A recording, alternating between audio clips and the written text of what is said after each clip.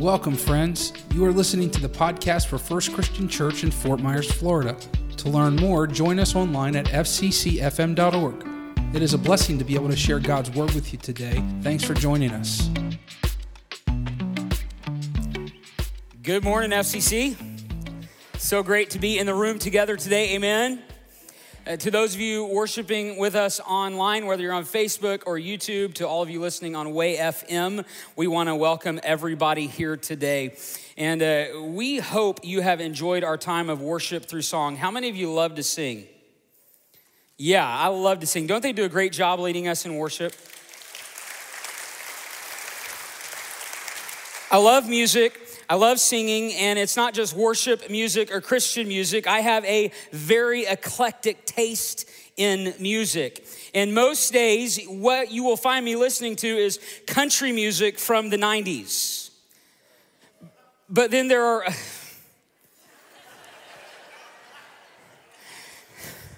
But then there are other days you'll find me listening to rap music, like when I'm running or exercising. And then there are other days you might find me listening to the old crooners, like Sinatra and Dean Martin. Now, before I moved to Florida, I had a 1976 Corvette. And when I drove my Corvette with the T-tops off, I liked to listen to rock and roll from the 70s and monster ballads from the 80s. Now, digitally, I have all kinds of stuff on my iPhone. And yes, of course I use an iPhone, only the crazies use Android. But on my iPhone, I have albums from Toby Mac to Lecrae, Elton John to Chicago, AC/DC to Michael Jackson's greatest hits. Now, speaking of Michael Jackson's greatest hits, I probably listen to that more than I care to admit publicly. But this is a confidential conversation, right? A safe space to share. So I like Michael Jackson music. How many of you like Michael Jackson? Like his music? What's your favorite Michael Jackson song? Thriller, I knew somebody would say that. Billie Jean, Smooth Criminal, Beat It. That's a song from my childhood. I mean, those are some great songs. But my absolute favorite Michael Jackson song, it was actually a Jackson 5 song, is I'll Be There. You know that one, right? I'll be there to comfort you, build my world of dreams around you. You know it, yes? Oh yeah. That is it. That is such, all of you started smiling when that came on. Doesn't that song just make you feel good? Like, I'll reach out my hand to you. I'll have faith in all you do. Just call my name and I'll be there. That's right. You know why I like that song so much? Because it speaks to one of our deepest needs as humans. You know what we all need? We all need people in our lives who will be there for us no matter what. Well, today we're wrapping up a sermon series called Lemonade, How to Sweeten the Sour Seasons, from the life of Elijah in the books of 1 Kings and 2 Kings. And we are discovering in this series how we can thrive, not just survive, but thrive even during our sour seasons. And sadly, those who study such things say we as a people, as a nation, as a society, are not thriving at all. They say we are facing a mental health crisis of near pandemic proportions. Rates of addiction, depression, anxiety, and suicide have been skyrocketing for the past few years. And aren't we seeing the fallout more and more every single week? When someone can purchase 2 assault-style rifles 350 rounds of ammunition, 7 high-capacity magazines in the span of 1 week, and then go and kill 19 children. Something is seriously wrong. And I have to wonder how much of our mental health crisis has been worsened, just gonna say it, by all the social distancing and constant isolating we've experienced these past few years, as a result of not connecting with our loved ones and our families and our friends. One lesson I've learned for sure over the past few years is how important being connected is to our overall health, and especially our mental, emotional, spiritual, and relational health. Now, the truth is, and we see this woven throughout the fabric of Scripture, but the truth is we need each other. We were made for each other. When Adam was alone in the Garden of Eden, what did God say? God said, "This is not good."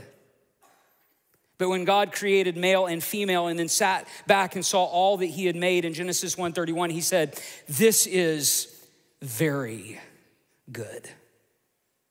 We were made for each other. We were made for intimacy, for companionship, for partnership, and for friendship. And today we want to talk about friendship. We need friendship. We need friendships now more than ever. We need deep friendships now more than ever. We need those friends in our lives who will say, "I'll be there to comfort you. I'll reach out my hand to you. Just call my name, and I will be there." We always, but especially when life is sour, we always need friends. And that brings us to our big idea for today. Here it is, super simple. When life is sour, connect with friends. When life is sour, connect with friends. Week number 1, our big idea was when life is sour, trust God. Week number 2, when life is sour, obey God. Week number 3, when life is sour, rest in God. And today, when life is sour, connect with friends. Don't do life alone. Don't do pain alone. Don't carry the weight of the world alone in good times and bad. Connect with friends. I have a very good friend. His name is Jim. And Jim is a friend who sticks closer than a brother. Even though he lives in another state, even though we only see each other maybe once a year, even though we might text or talk maybe once a month, he knows that I will be there for him no matter what, and I know that he will be there for me no matter what. When my dad died, he showed up in Oklahoma for the funeral. He just showed up from out of state. In 2018, the church I had started in Illinois, we grand opened this mega church building, and we'd worked so hard to acquire that building and renovate that building. And when I got up to preach that very first Sunday, there sits Jim in the audience. He flew in and out just for that worship service in one day. He has stuck with me through good times, through bad times, through good decisions, through bad decisions, through seasons when we didn't see eye to eye. And if I could trust any friend to be there for me no matter what, it would be Jim. I wonder, do you have a Jim in your life? Do you have a good friend who sticks closer than a brother, a friend who will stick with you through good times and bad, through good decisions and bad, even through seasons when you don't see eye to eye? Do you have that kind of friend? We all need those kinds of friends. We all need friends who will give us the gift of presence, Presence, presence, who will be there for us, who will show up for us no matter what. We need friends like Jim. And there's a Jim in the Bible, and his name is Elisha.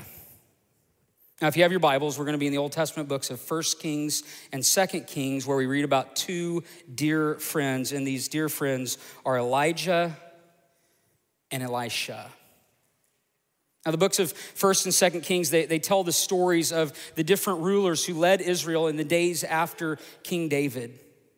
And a few of those kings followed God, but most of them did not. And because they did not follow God, the kingdom suffered greatly. But God still loved his people.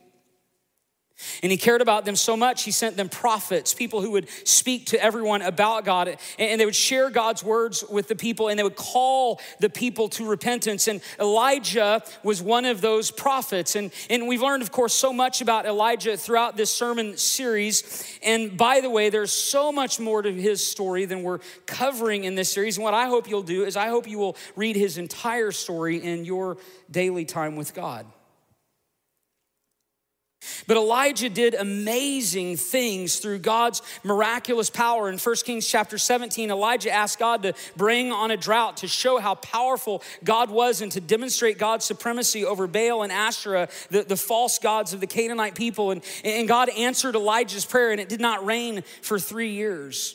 And then later when Elijah prayed again, it rained again. But that's not all. God did incredible miracles through Elijah that include raising a boy from the dead and defeating the prophets of Baal by calling fire from heaven in 1 Kings 18. We learned about that last week.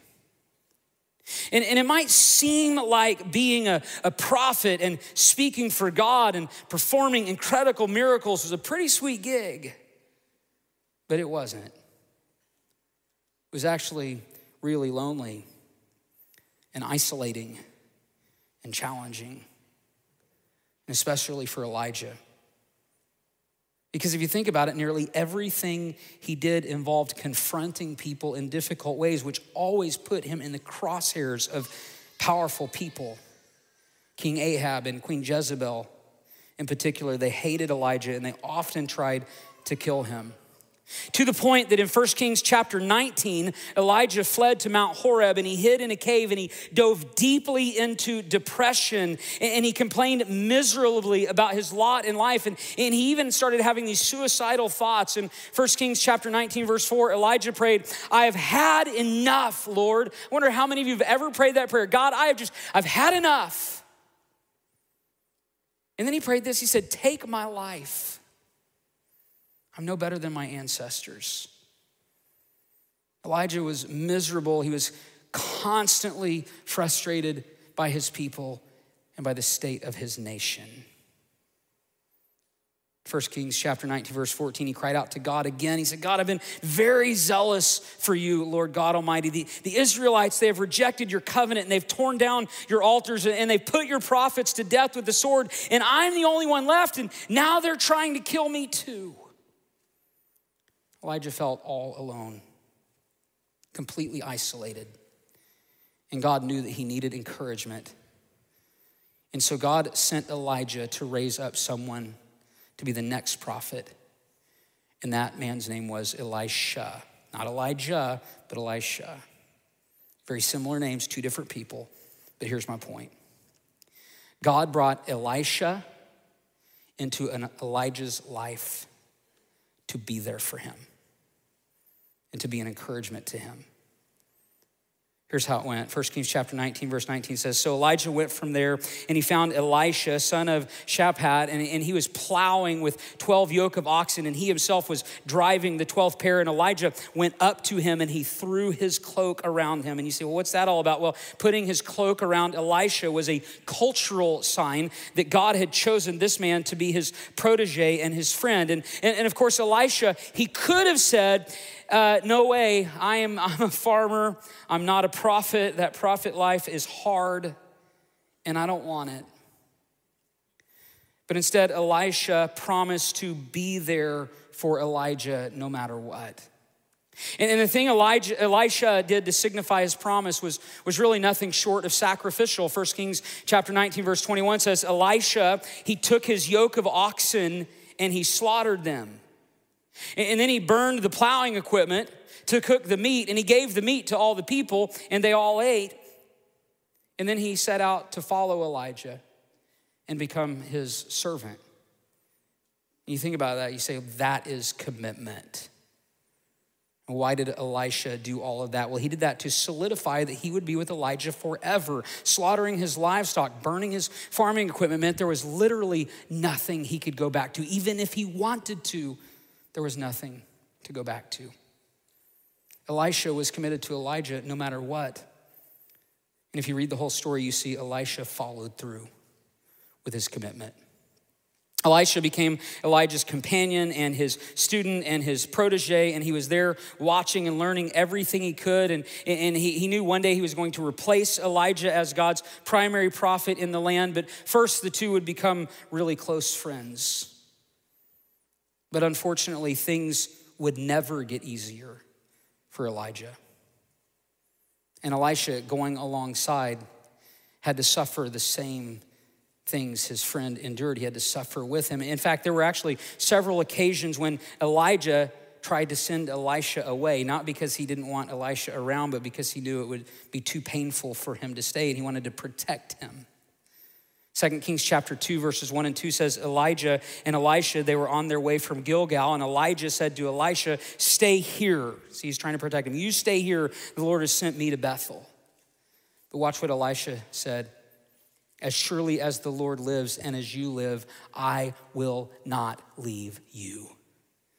What you need to hear there is no matter what. And so they went down to Bethel. Elisha was a good friend. He stayed with Elijah. He traveled to Bethel with Elijah, but when they got there, the same thing happened again. 2 Kings chapter 2, verse 4 says, then Elijah said to him again, stay here, Elisha. The Lord has sent me to Jericho. But Elisha replied again, as surely as the Lord lives and as you live, I will not leave you. See, no matter what. And so they went to Jericho. And when they made it to Jericho, wouldn't you know it happened again? Elijah told Elisha that God was sending him to the Jordan River. He tried to get Elisha to turn back. 2 Kings chapter 2, verse 6 says, then Elijah said to him again, stay here. The Lord has sent me to Jordan. And Elisha replied again, as surely as the Lord lives and as you live, I will not leave you. And so the two of them walked on. And if you don't know the whole story, you might wonder what was going on. And in summary, here's what was going on. Elijah knew his life on earth was about to end. And he wanted to spare Elisha the pain of loss. But Elisha said, no, I'm with you to the end. I'm here no matter what. He was that kind of friend. Unfortunately, most of our friendships today are fleeting. Because the truth is, we're just not very good at building or maintaining friendships that last. And because we are not good at building friendships that stand the test of time, what I think we need is God's wisdom.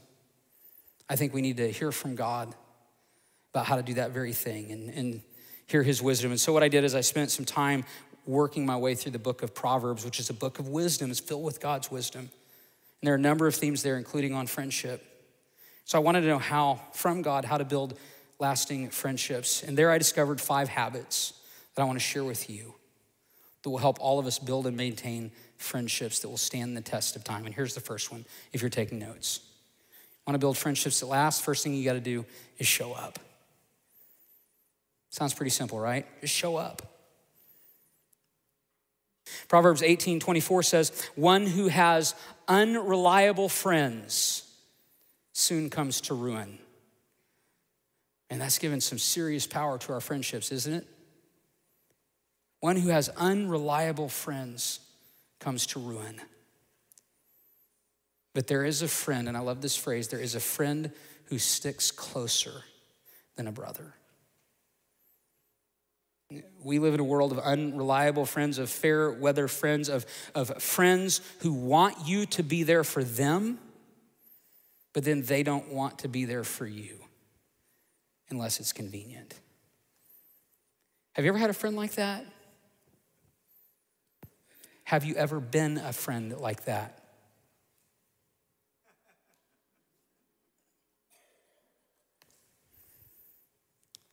Friendships that last aren't based on convenience.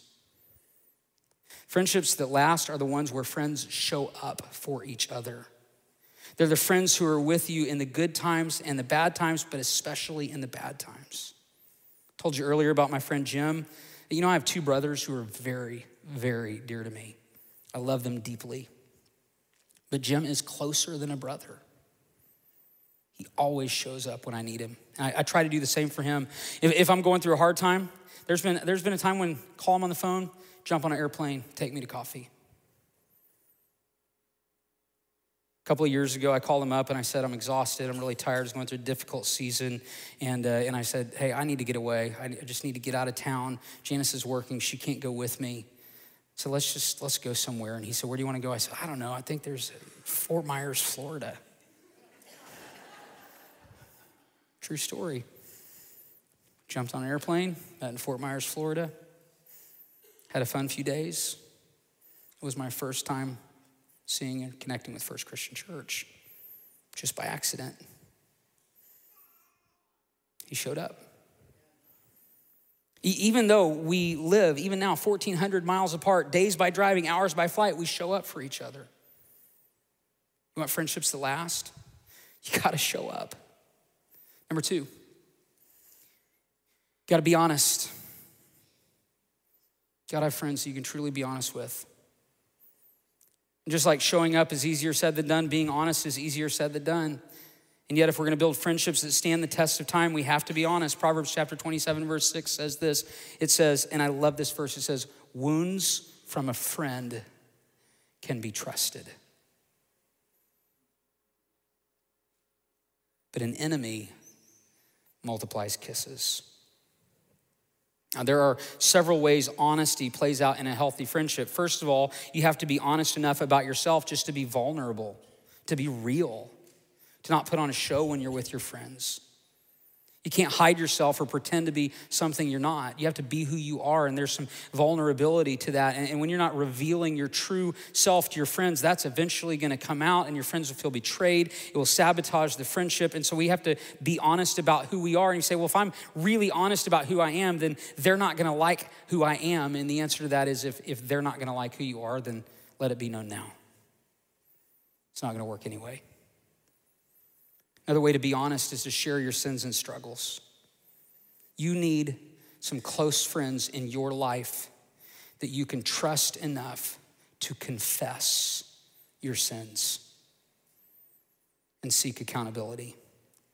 You need friends in your life that you give permission to wound you if you need to be wounded. Friends who can hold you accountable. And the other way to be honest is to share your relational frustrations with your friends. That means if they hurt you, you tell them. If your friendship is suffering because of something they're doing or saying, tell them. Be honest about it. If you're not honest, you'll become bitter, and bitterness destroys friendships. Here's the third thing. Keep secrets on the DL. For those of you who don't know the lingo, that means the down low. Don't know what that means? Basically, it means you don't tell anybody. It means you can keep a secret. Proverbs 16:28 says, a perverse person stirs up conflict, and a gossip separates close friends. What separates close friends? A gossipy person separates close friends. And gossiping about your friends is a terrible way to be a good friend. If you want to build friendships that last, don't talk about your friends behind their backs. First of all, because, gossiping is just wrong.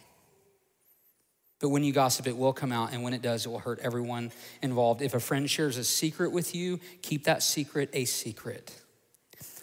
Unless the friend is in danger or about to put someone else in danger, keep it a secret.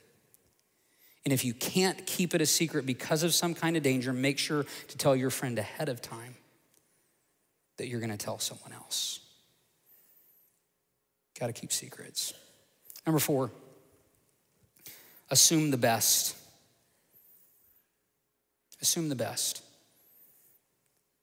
In Eugene Peterson's paraphrase of Proverbs 25, verse 8, this is in the Message Bible, it says this, and I love the way he summarized this. He said, don't jump to conclusions. There may be a perfectly good example or a perfectly good explanation for for what you just saw. You know, in the season of COVID, I had to make some difficult decisions for our church in Illinois. And your leaders here, they had to do the very same thing for FCC. In every decision that I had to make, it was bathed in prayer as well as an enormous amount of research. And only after consulting with experts, whether it be church consultants or medical professionals or best practice coaches, we consulted with everyone we could. And then we took those decisions that we had consulted through and prayed through, and we filtered them through our executive team and our staff and our board of elders for feedback and for final policy and procedures. And no decision was made lightly, which made it extra difficult when people just assumed decisions were made lightly, or worse yet, with some political agenda in mind.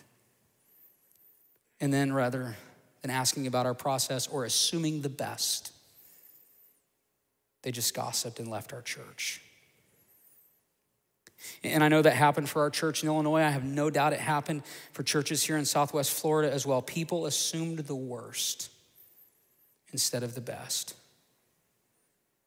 And just a simple reminder, questioning motives is always judgmental and rarely helpful. Same is the case in friendships. There's gonna be misunderstandings, especially in long-term friendships. There's gonna be hurt, there's gonna be pain in long-term friendships. There's gonna be confusing seasons in long-term friendships. And we just need to get to a posture of assuming the best, not the worst. Say, but I'm confused about this, something that happened. Well, be honest, ask, listen, learn. Most people, and certainly most of our friends, I think at the end of the day, they're just trying to do the best they can with what they have. And that's not always easy. If you always assume the worst with your friends will not last. Over time, they'll be burdened with mistrust, eroded, and they'll fall apart. And then number 5, and I think this is the most important, we have to forgive one another. We have to forgive. As we just said, there's gonna be misunderstandings, there's gonna be hurt, any long-term friendships, there will be pain, and that means to stand the test of time, there will have to be a lot of grace and a lot of mercy, a lot of the biblical phrases, covering over of the offense, a lot of forgiveness. Proverbs 17:9 says, whoever would foster love covers over an offense, but whoever repeats the matter separates close friends. When your friends hurt you, and they will, let the offense be covered over and move on, and don't keep repeating the matter. Otherwise, the friendship won't last. People who struggle to forgive will always struggle to maintain long-term friendships. And so if you want to build friendships that last, if you want to be there for your friends, if you want your friends to be there for you, like Elisha was for Elijah, God's wisdom shared with us in the Bible says, show up, be honest, keep secrets, which means don't gossip about your friends, assume the best when you don't understand what's happening, and forgive one another. As Christians, I think we just think about it like this. If Jesus can forgive us, then certainly we can forgive others. If Jesus can offer us his grace, then we can offer grace to our friends. And when we learn to relentlessly offer grace, our friends will become friends for life, and that is something we all need deeply. Trusted and loyal friends who will show up, who will be there for us in the good times and the bad. And that brings us to our takeaway for today. In our discipleship path here at FCC, we talk a lot about being fully connected. And here is a great way to connect and encourage your friends. I want to encourage you to do this right now. Super simple, very practical. Pull out your cell phones. If you got them, go ahead and pull them out. I hope you'll do this before you leave. I'd love it for you to do it right now. Text your friends. Text one, pick one. One probably came to mind as text text your friends. Say thank you. We pray this message has been a blessing to you. If we can pray for you or encourage you in any capacity, please let us know at fccfm.org.